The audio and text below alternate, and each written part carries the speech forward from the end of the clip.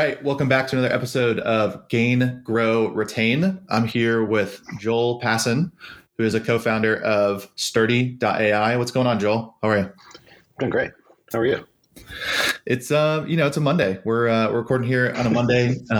We were just chatting about the trials and tribulations of having children, and what great joys and also what great blunders happen. So I had a pretty good weekend, other than the Buffalo Bills getting absolutely stomped. That's my favorite team, and unfortunately, we had our worst game of the year on the day we needed a good one. So yeah, I actually thought.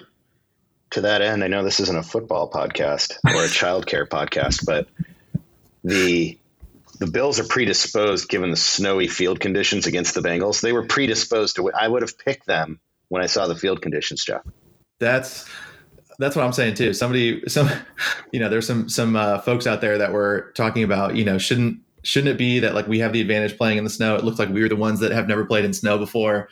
They've always kind of said like, oh, like the conditions in Buffalo would work in your favor. Did not look the same. Like we looked like we were getting pushed around on skates. So that's true. And just to switch gears to our previous conversation, I have like a public service announcement for all parents. Head lice is bad. That's my Monday morning public service announcement. Head lice is bad. You do not want to get head lice. You don't want your kids to get head lice. It is bad. Yeah. Well, I'm excited to do this today. We've gotten to know each other over the last probably 6 to 9 months, maybe even a year long, just through LinkedIn and some other things, and then started chatting. And so I think our topic today is going to be awesome around data, because I think it's the question that maybe doesn't get enough time anywhere is people talking about data, because, we have all these great systems and tech. And I think we sometimes minimize, how much we need to be thinking about, what the data can do for us, which systems is it moving to and from, how we're then displaying that data. Is it clean? Is it dirty? So before we jump into that though, I have 2 icebreakers that I like to jump in and throw at people. So if Joel had to describe his perfect Sunday morning, what does that look like? Wow. Okay. So my perfect Sunday morning would be a double toasted sesame bagel with cream cheese and lox. Ooh. And maybe some classical music in the background, even though maybe that's not exactly where I would go in my non-Sunday morning routine, and a actual physical copy of the New York Times Sunday edition. And my children, I have 2 kids, being occupied by something else other than me. I'd like them around, by the way, without head lice. Around though, but in the peripheral, but occupied like Legos or something where I then can read some New York Times. That's my perfect Sunday. I love it. Big fan of my wife is a staunch supporter of the everything bagel with lox, and she's probably tried them all around Charleston. I mean, we don't have bagels like they do in New York or anything like that, but she's gone around to try and find the best one. And, she's rating things on like, how many capers they given her, what kind of red onion ratio we got. Yeah. She's on that list with you. And, well, good. I'm with you too on the physical paper. I don't know if it's maybe from my early days growing up, my dad is literally reads the paper still to this day, cover to cover, like every day. It's his routine. He sits down at 5 p.m. in the same chair. Like he's done this for like my whole life. And so I've always had this infatuation with like having a physical newspaper, and I've carried that over too. I like look forward to being able to open it and actually like read it and, not be looking at your phone. And I don't know, there's something about it that's kind of nostalgic for me. So I'm with you on that one. That Sunday morning is basically like a replica of what my father did every Sunday morning, like some light classical music, probably had me occupied, went and got bagels and got the New York Times. So it's the apple does not fall far from the tree, as I say. All right. Second icebreaker for you. And then we'll jump into our topic. But if you weren't you live in Portland now, right? Portland, Oregon. Yep. Yeah. If you weren't living in Portland, but you were somewhere else in the United States, where would that be?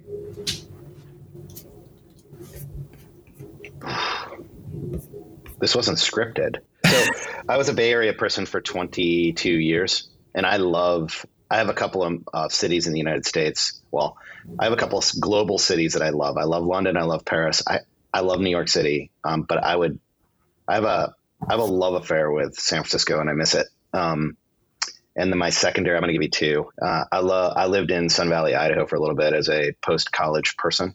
And waking up in Sun Valley, whether it's the summer or the winter, is pretty special. So that's I'm going to to say San Francisco, but I'll put an asterisk and say I love Ketchum, Idaho.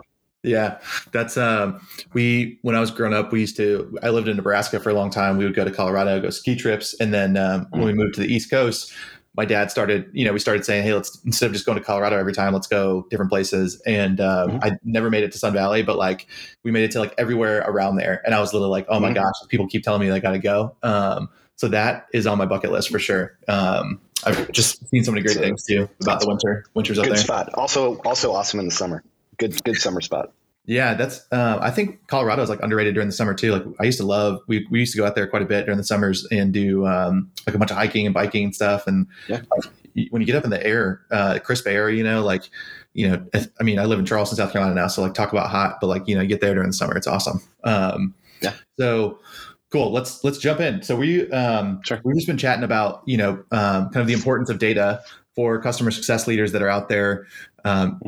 There's multitude of tools that everyone has now. There's all these different things that we've been talking about, but you kind of have this idea around dirty data that you've talked about quite a bit, and I'm curious. Let's start there. Like, how do you think about from like a leadership perspective at some of these businesses? How what's their approach been to data, and kind of where do you think this idea or like the reason that dirty data comes into play so often? Like, why does that happen? Like, how does that kind of manifest on itself?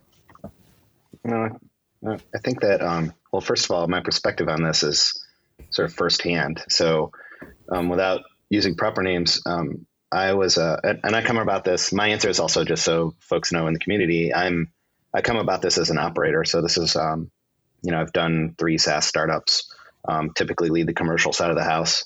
So revenue, but I've been a co-founder at them. So, asking the deep questions, are we delivering value? Right. And I had one of my companies we were fortunate to get bought by a larger company. And I thought when I went there, we were going to learn a lot about how they managed data and drove customer outcomes through the collection of data with really cool tools. And, we were really scrappy. And I got put in a position where the company had a sort of an unhealthy gross churn rate.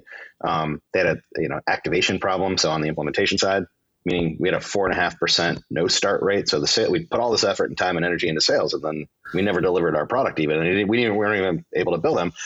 And I got thrust into this problem, and I'm like, oh, great. Let's dig into the data. But everything was like backward looking telemetry data.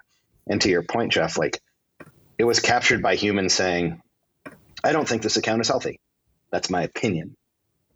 And opinions are different from facts, right? And they're rife with bias, because the other thing I found is that, and I don't disparage anybody for doing this. I get it, but I'm not going to be the first one to raise my hand and be like, yeah, all my accounts are yellow. Yeah. Every single one of my, 55% of my accounts are not doing well. Yeah. But I'm the account manager, right? So I think that what I learned really quickly when you talk about dirty data in summary is that the way we're collecting data is messed up a lot of times. We just put drop downs. You and I were talking about this. Like you put drop downs in Salesforce, like a churn reason, like pricing.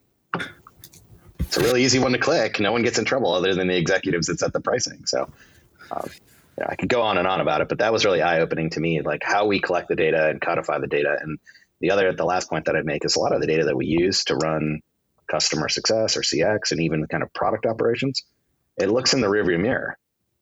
It's not stuff that we're looking out in the windshield here. And so that's always kind of bugged me. Yeah. Yeah. I think the, like your point about kind of being an operator, and kind of seeing this firsthand, like that always like strikes with me, right? Cause I've been doing this now for close to, I guess, 12 years or so. And it's like, in every business, it's like you walk in and, every business has a data problem. I mean, it's like, you should know that walking in now, like every single one does. And then, I think it comes down to the 2 things that you just mentioned most often, right? Which is, what are the methods that we're capturing this data? Is it internal or external? Like, how are we doing that? And then 2 is like, what is our process for keeping this data cleaned? as we go. And like those two things just never seem to be the top of anyone's mind, right? It's always kind of the afterthought when you think about it. But then when you want to go do things like, hey, I want to send an email to a particular set of customers who are by segment or by this type of product line, or, they purchased our product during this time frame. Like those are types of things that you go back and you're like, oh, that person didn't purchase then, or they didn't purchase this. And then you start thinking, well, if this is wrong, how many are, you really can't get to the things that you want to do. And the reason I think this is going to become so huge this year for CS leaders is, it's a time in the market where there is so much pressure coming down. Adding headcount is going to become harder, right? So now it's, okay, how do we become more efficient and effective at the solutions that we have? And in order to do that, you got to start building things at scale, which is, how do you communicate? How do you communicate at scale? How do you engage at scale? And if you don't have the right data, then you're going to be sitting there questioning things or thinking about things or doing things that are manual, which, is just going to end up making it harder and harder for you as the year goes on. I agree. I also think that, one of the things that I picked up on, not only in previous businesses, but the businesses, we're fortunate to have a couple dozen customers, and a lot of times, like the people that I interact with are chief customer officers or VPs of customer success or VPs of customer operations. But the other thing is these folks, my peers in this community they're like the clearinghouse for data. So whenever a product wants some data about the customers, like what's our product mix or what's our SKU product mix, right? Like that's just a thing that another team may want, or like customer marketing is like, we got to beef up advocacy. And then they, where do you go? Well, you go to the customer or account manager. I call it like post-sales account management teams. Yeah. And then, folks are then forced to, we take somebody off the line who should be engendering these relationships with our customers and delivering value. And we're turning people into, 80 to 120K humans into data entry and data analysts and data joiners. And, we're also asking humans to do this stuff, which machines can do maybe more accurately and faster. That's what machines do. So I think there's issues with that that are really pronounced. This sort of clearinghouse for customer data doesn't necessarily need to fall just on those post-sale teams. And by the way, I get this. These are also the teams with the least resources oftentimes from the operational side. Like not every CS leader has a customer operations wizard and like two other data analysts here. So it falls on like maybe people that are more apt to deal with the data on their teams that should be customer facing, and, rinse and repeat. It's just like a cyclical broken thing. So data is a huge blessing and also a bit of a curse sometimes. That point you just called out too about, the thinking of how the teams are designed, right? Who's doing what roles. That's also like, I think we've, over the past number of years, you've kind of seen the rise in having more of a CS ops leader. Maybe they sit alongside of a revenue leader, revenue ops leader, or maybe they sit next to sales ops. But I think that maturation hasn't been there very, very much or very quickly. And so then you're kind of left in that position too. But your other point that I've seen a lot of times in talking with other leaders too is, what ends up if you don't address this problem early on or have specific people who know what they're doing kind of going to handle some of these data questions is then you have a CSM down the line or an account manager, CSM, sales leader who's spending time in the system with the data rather than spending the time with the person building the relationship, like you said, right? Like, and that's like the thing you don't want, especially going into a year when renewals are going to be so impactful. It's like, we want to be spending as much critical time with the customer that's valuable as possible. And yes, we want to capture the right amount of data and capture like accurate data, but at the same time, like, I don't want that to become cumbersome on our teams. Right. And so how do you make sure and kind of organize and facilitate systems, and processes that will like allow you to do both those things, more often than not? Yeah, I kind of like it. So my background, I started one was a services business. The other one was a recruitment platform.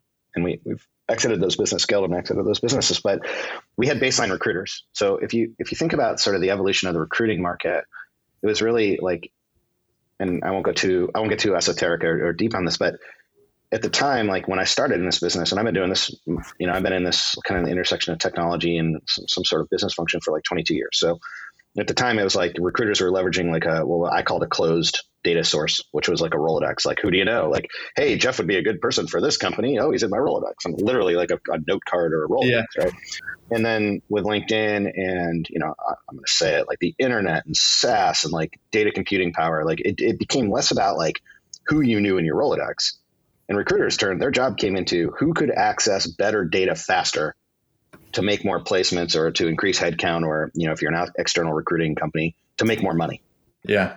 And I think when I look at it through that lens, having seen that evolution in the recruitment market, and then looking at it in the CS departments and lines of business for account management and post sales, like I think the same principles apply. Those of us that can get to more accurate data faster and hopefully autonomously can make better decisions about delivering value to our customers, and therefore improve things that we all look at as our North Star in subscription-based businesses, which are LTV, GRR, NDR, these, alphabet soup, but are really, really important to the thriving, for our businesses to thrive. So I think that, data, obviously, like the more access to data is good, and to autonomously heal and access that data is sort of the goal. So we can, again, make forward-looking decisions and not always be like, oh yeah, we messed that up, or hey, we got to go back and re-segment again because nothing's accurate. Like I don't want to be in that position. And I think a lot about not putting, how do we get the SaaS maturity curve, get our other leg over the hump so a lot of us can go forward. And by the way, everybody benefits. Like people in account management and CSM jobs get to do what they want to, probably what they want to do, which is deal with customers more. Yeah. And deliver value and have those conversations rather than like be sifting through Google Sheets, And by the way, the outcome for the customer is better because they've got somebody that's helping them. Yeah. And not sifting through data in Google Sheets. So. Well, and I think too, like the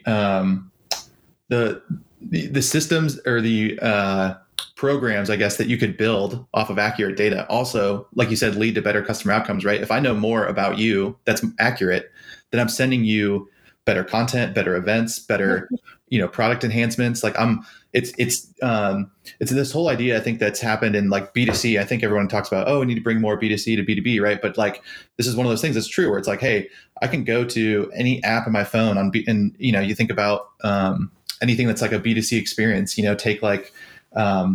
take a clothing app, right? Like Stitch Fix, right? They want to send me clothes, right? I can go accurately fill out a profile, and then they suggest, 5 pieces of clothing based on things that I answered. And it's like, that's personalizing the experience at scale for me, right? And so I just think about that on the B2B side, which is, if I know more information about you and that's accurate, then I'm delivering a better experience at scale and in person, right? That means I also should come to the meetings with you, knowing, like you said, a much more forward thinking, hey, I know what business you're in. I know what industry you're in. I'm looking at these trends. I'm looking at all this stuff, right? Let's think about, okay, what are the next 2 to 3 moves that we make, instead of, hey, let me share some data about what happened over the past 12 months and like why you should still renew with us, right? Like think about how that changes the conversation we're having with a customer. And I'd much rather be a part of the conversation that says, hey, I sent you data ahead of time. We don't need to talk about that unless you have questions. Let's talk about the next 2 to 3 decisions that are going to, change the future of what we're doing. And I think that is such a good point you brought up. It's just, again, all these things, it just seems like it has a lifespan after you make this, decision about what's happening with the data and how we're capturing it and is it accurate. Like there's all these things that kind of stem from that.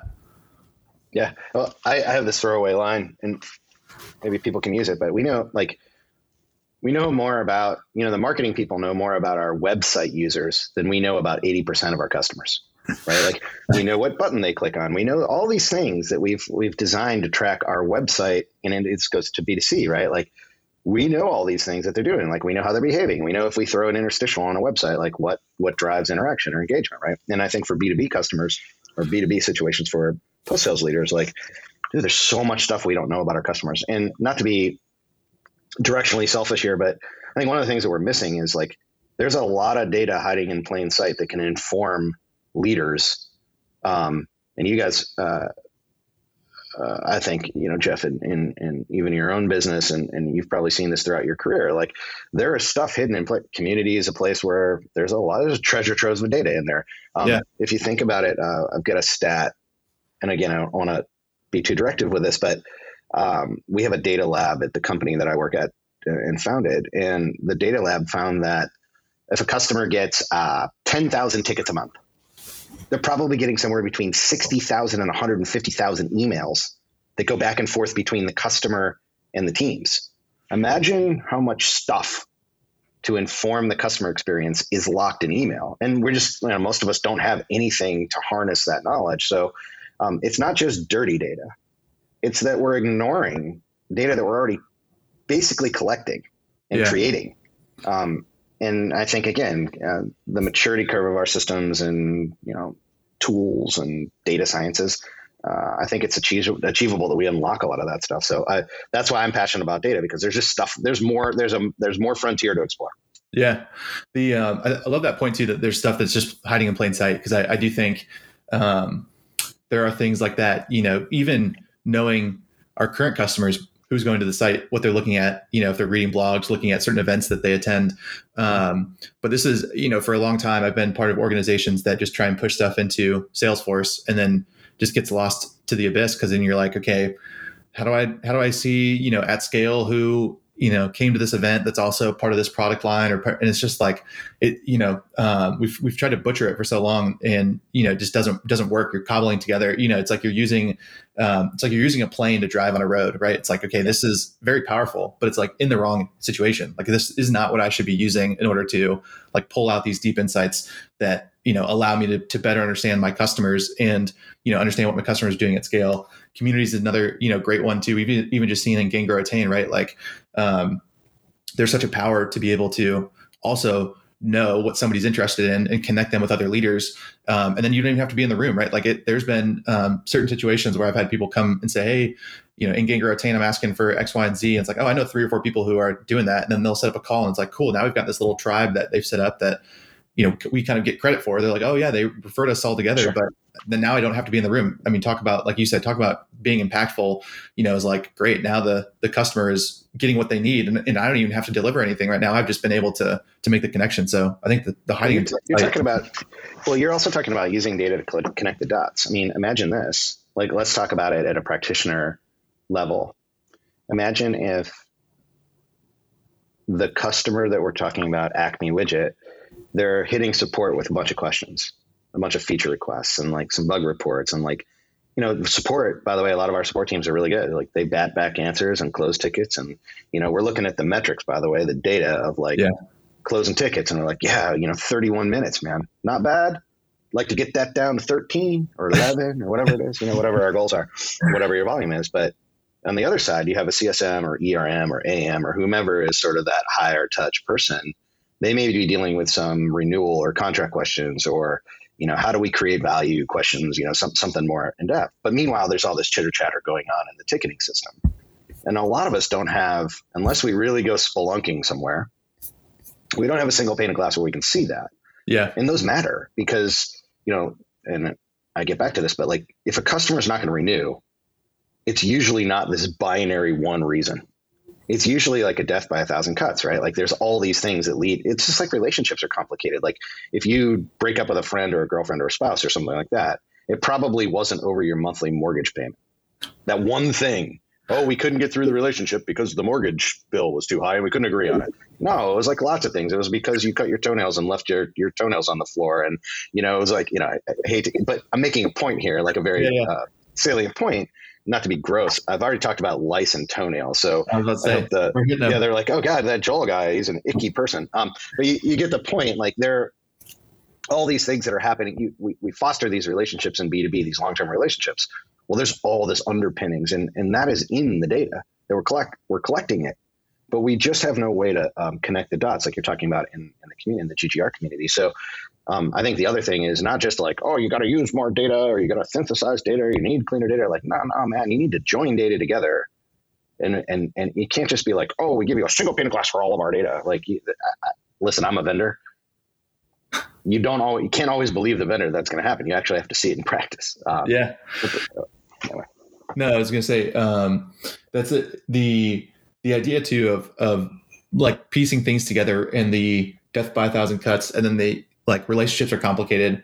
This also leads to like, we try to, as much as we try to, right? I mean, as a SaaS business, we're trying to get into repeatable and scalable solutions. Like that is the way that the business model is made. That's how we, capitalize on great customer outcomes, but also great business outcomes for ourselves.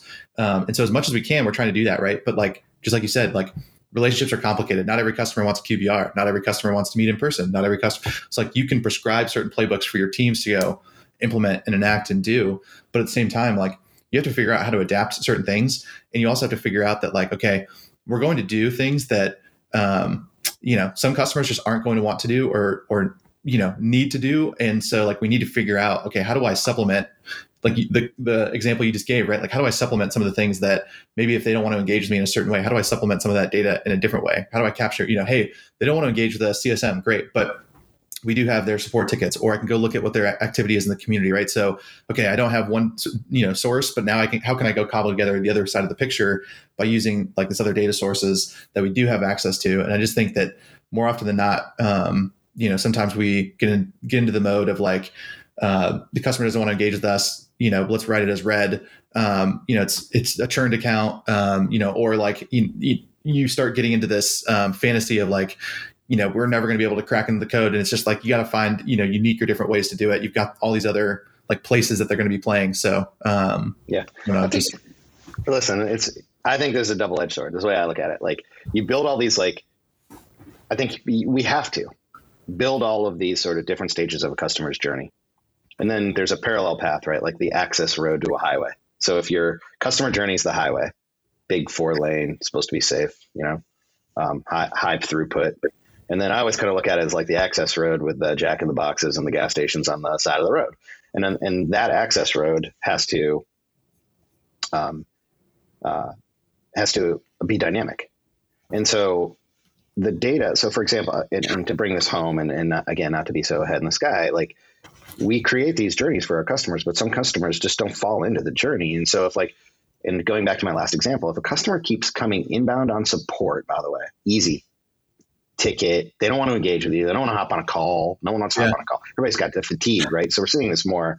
And, I was on a podcast recently, like, how did COVID change your customer journey? Like, well, no one wanted to get back on a Zoom, man. Like no one wants to hop on a call anymore. So like, you got to kind of do different things. And this goes back to the access road. But my point is this, if they are on the access road and they're asking about over and over again, different features and how do I do this? And this is a bug, and they're really deep in the product, instead of just keep sending them like sort of canned content about how to use the product or inviting them to webinars, like why don't you then escalate and put them on the phone with somebody that's authorized to talk about the product roadmap and see if it actually jives with where they want to go, so you can maintain product market fit.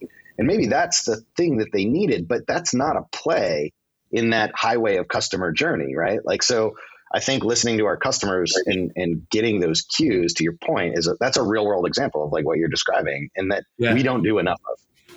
It reminds me also, I don't know if you're a frequent Instagram user or not, but the current CEO of Instagram, if you actually go look at his profile, he does an interesting he does one post a week on his Instagram profile where he just makes a video himself sitting in his office on his phone through Instagram, and he like talks about the product and like what's happening and like what he's finding interesting or the themes that he's noticing, and even something like that. Like, I mean, I don't know, Instagram has billions of users, right? It means it's inconsequential. I don't know him personally. He's never going to look at a feature request of mine or like anything, right? But like, at least I see the person and his style of thinking. I get a little bit of a different mode, right? I see him on a video, that he's recording. But like, I think your point, is like, oftentimes we do send canned responses, or we coach our teams, hey, here's the right thing to say in this situation. Let's email this back, right? And sometimes, especially now, right, you've got access to different types of tools. Hey, instead of writing that email back, why don't you record an audio note? It'd be great if they just heard your voice. Or like, hey, why don't you record a quick video, throw it in your email? And you still might be using that kind of distribution or method, of communicating through email. But then at least you change the dynamics. And like you said, maybe they don't want to get on a call, but maybe shooting a short video is a great way to show them your face and to give them a response. And now they're thinking, oh, it's a little more human, right? There is somebody on the other end. It's not just an automated system. Maybe now they're more inclined over time. If you do that multiple times, maybe now they're more inclined to say, hey, you know what? It would be great to have a call. Like, we should do that if that's what you want to do. Right. So anyways, I think that's a good point too. Well, I think you bring up a good point. Like, let's go back to football. So the Buffalo Bills playbook, and this comes back to like something that we use a lot at my company, Sturdy. Like, when we onboard people, they go through a program that's like a lot of our playbook for. I didn't know if you're silencing me. No, sorry, I was trying to get my camera to like, don't go there. I thought maybe I was like a don't go there. No. I was trying to get my camera to I'm joking. Yeah.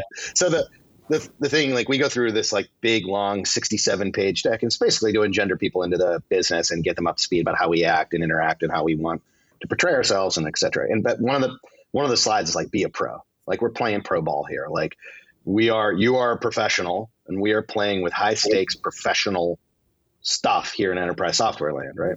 And so think about it this way, like the Buffalo Bills, and what I mean when I talk about the plays, and I liken it to being a professional athlete when you're an account manager or CSM. So if CSMs are listening to this, like, you're in the big leagues. Yeah. And so you have to practice. You have to read the playbooks, and you know that even though they get paid millions and millions of dollars, which we all should be paid because we actually probably have a harder job than playing professional football, they study playbooks and they show up on the field, and every week they practice, and every week they go through films, and they're looking for different nuances. And the point of this rant is they've got a playbook. I bet the Buffalo Bills, your team, has a playbook that's voluminous. Yeah. And what I think we have when we're dealing with the high stakes of enterprise software is we've got thin little playbooks that are kind of, we develop them once, we put them on the shelf. This is what we do. And to your point, Jeff, like, I think that, and it goes back to my metaphor about the access road and calling an audible, if we're mixing metaphors to football, like, we have to have different situational plays, and we have to study those plays. We have to iterate on those plays,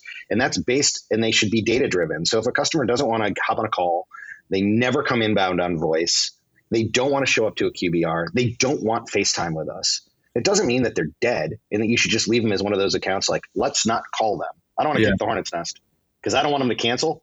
They keep paying. Are they paying? They're paying. Well, just leave them alone then until they cancel.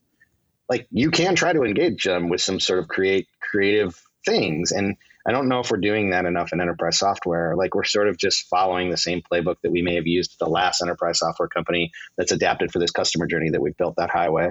And we're not nuanced enough. And by the way, we're not getting the data triggers to evoke the voluminous playbook either. So something to think about. I mean, there's something in there that we've seen work for some companies that are doing some really cool stuff. So yeah, that point I think sticks out to me so much, especially, I'm on our marketing team now. So like, even just seeing, the types of, like you said, do you kind of bring playbooks or bring things, plays that you've run at old companies that work, which is fine, right? You should do that. Hey, this worked. Let's test it. Let's see if it works here. But I think the thing that you're noticing in B2B SaaS these days is you have to garner attention, and again, garnering attention, even with your customers, right, is becoming harder, especially with any of the apps that are out there, TikTok, Instagram, anything that's taking somebody's time is taking it away from you and your product. And so like, you need to just get creative about trying to garner attention and pushing it in the right direction of things that you want them to do or need them to do to be successful. So I think to your point, I mean, listen, the riff on this is like, you are kind of competing for the same eyeballs as like, so an enterprise SaaS company, let's just say a scale up, 50 million in revenue, say 25 million in revenue. How many SaaS products do you think service the teams? Dude, there's like, I looked at our InfoSec person, Eric, sent me an email over the weekend. He's like, can you verify that you were still using Pitch and, Salesforce and Zoom and Apollo and, tick off the tech stack at Canva. And I was like, oh, I don't know. I mean, I like Canva, but I'm like, do I really need it? So the point is, like, if you can stand out as a vendor to me and like you're engaging me or meeting me where I'm at, based on the data that you see in my trend, like a consumer, then you're probably more apt to say, when Eric comes to me on the InfoSec team, it's like, oh, can we cut that? Can you cut the users down on that? Like, what are you doing? If I'm like, no, that's super valuable to me, and I like these guys. Yeah. We're talking about relationships. So that's important. Like, yes, it's valuable and I like them. Is a renewal, let the auto renew go. Don't kick them in the teeth and like, try to get my haircut on my renewal or make them sweat. I mean, not that I would do that. But we are competing for eyeballs, and we have to kind of think about it. And it comes back to like the days where we used to build recruiting technology. Like, a candidate who got the most information, by the way, like, if you didn't get an offer from Google and you got an offer from Google and you got an offer from No Name Scale Up, oftentimes the No Name Scale Up would be able to achieve success even with a lower offer if the candidate got more information. And I feel the same way about SaaS companies. Like, if we communicate with our customers and meet them where they're at in a form that they want to communicate with, and we provide that value, then they may find something or maybe sifting around for something that has just a little bit more functionality or is the sexier new thing, but they'll stay with you because they're like, yeah, these guys are trying, or like they're meeting me where I'm at. So I'm just going to stick with them and I'll do another annual with them instead of doing an RFP or an RFI for some other thing or widget or tool or whatever. Yeah. I think that's a great point. Great stop. A great stopping point for us too. I mean, I think that's like the idea too, that you can, extend the relationship with some of these things. Like you can just by a little bit, right? Like some of that stuff matters, especially in a year when people are looking at budgets and line items, left and right. Totally. So, cool. Let's, summarize a little bit real quick, just about the conversation. I think, for CS leaders that are out there thinking about data, right? How that's, kind of running, through the types of programs and things that you want to run, thinking about how you're capturing it, where's the accuracy, how you're thinking about, what types of triggers does that have in certain systems. I think, all of this stuff means getting your CS teams to spend more time with customers, less time with tools, systems, backend, and data. And I think the ending here just around, trying to find creative ways to stand out. You can have the data, you can have like all this stuff, but at the end of the day, you also need to make sure it's, relationship driven business. We need to make sure we're standing out for the person that we're becoming a thought partner, thinking ahead, I think thinking forward, trying to be 2 to 3 decisions, thinking about how to make 2 to 3 decisions with them, as opposed to, presenting old data. So I think there's a lot of little valuable nuggets in here that I definitely am going to pull out. But Joel, give us a little bit more about Sturdy, and then, tell us where people can find more if they're interested in learning about it. Yeah, 100%. I mean, the only thing I would add to your summary is I think, and this leads into Sturdy, but there's a data source that can inform a lot of the things that you and I talked about, like keeping people in front of customers to deliver value. And we're not using enough of our data. There's data hiding in plain sight. And Sturdy, to segue, we've built a customer intelligence platform that basically mines safely, discreetly, and with privacy forward thinking emails and tickets and chats and the call transcripts and user communities, Jeff, and the like, where customers are interacting with us all the time for these business signals that can be predictive and predicate either opportunities or risks, and also help us inform our product stakeholders. And then we've created automations and APIs to deliver those business signals to the right people at the right time, so they can call an audible. And if you're not familiar with football, so they can do something that meets the customer where they're at, so they can strengthen the relationship or add value. And so that's what we've been working on for the last couple of years. And it's going well, and we're showing value. And, the ultimate goal is to help people keep their customers and keep their customers happy. And you can find us at sturdy.ai. And I'm really easy to find on LinkedIn. I'm just Joel Passon. And the other thing is I would say I'm just Joel at sturdy.ai. I'm always happy to talk to people. Awesome. Yeah. I'm excited about this. I mean, I think scaled customer success and data is like a huge gold mine this year. Chocolate. We'll need to, chocolate and peanut butter. Yeah. The 2 great things that go together. I'm excited about this, and I appreciate you doing it. We'll stay in touch, Cool. Joel. Great. Thanks, Jeff. Hey, everybody. Jay here. Thanks for tuning into the podcast. This started as a labor of love for Jeff and I a couple of years ago, and it's really turned into a movement around customer success and community, and we couldn't be more thrilled to be a part of it. We grow this by word of mouth, so we'd love it if you're willing and you find value in what you hear on this podcast. Leave us a rating or a review on Apple Podcasts or Spotify. It'll help us grow and provide value to more customer success professionals. Also, if you haven't yet, please sign up for Gain, Grow, Retain, the online community. It's gaingrowretain.com. You can meet other people, make one-on-one connections, share ideas, get ideas, grow your career ultimately. Be on the lookout also for live events, both in person and virtual this year. We're excited to get back to that. And thanks for being part of the community. We look forward to talking to you soon.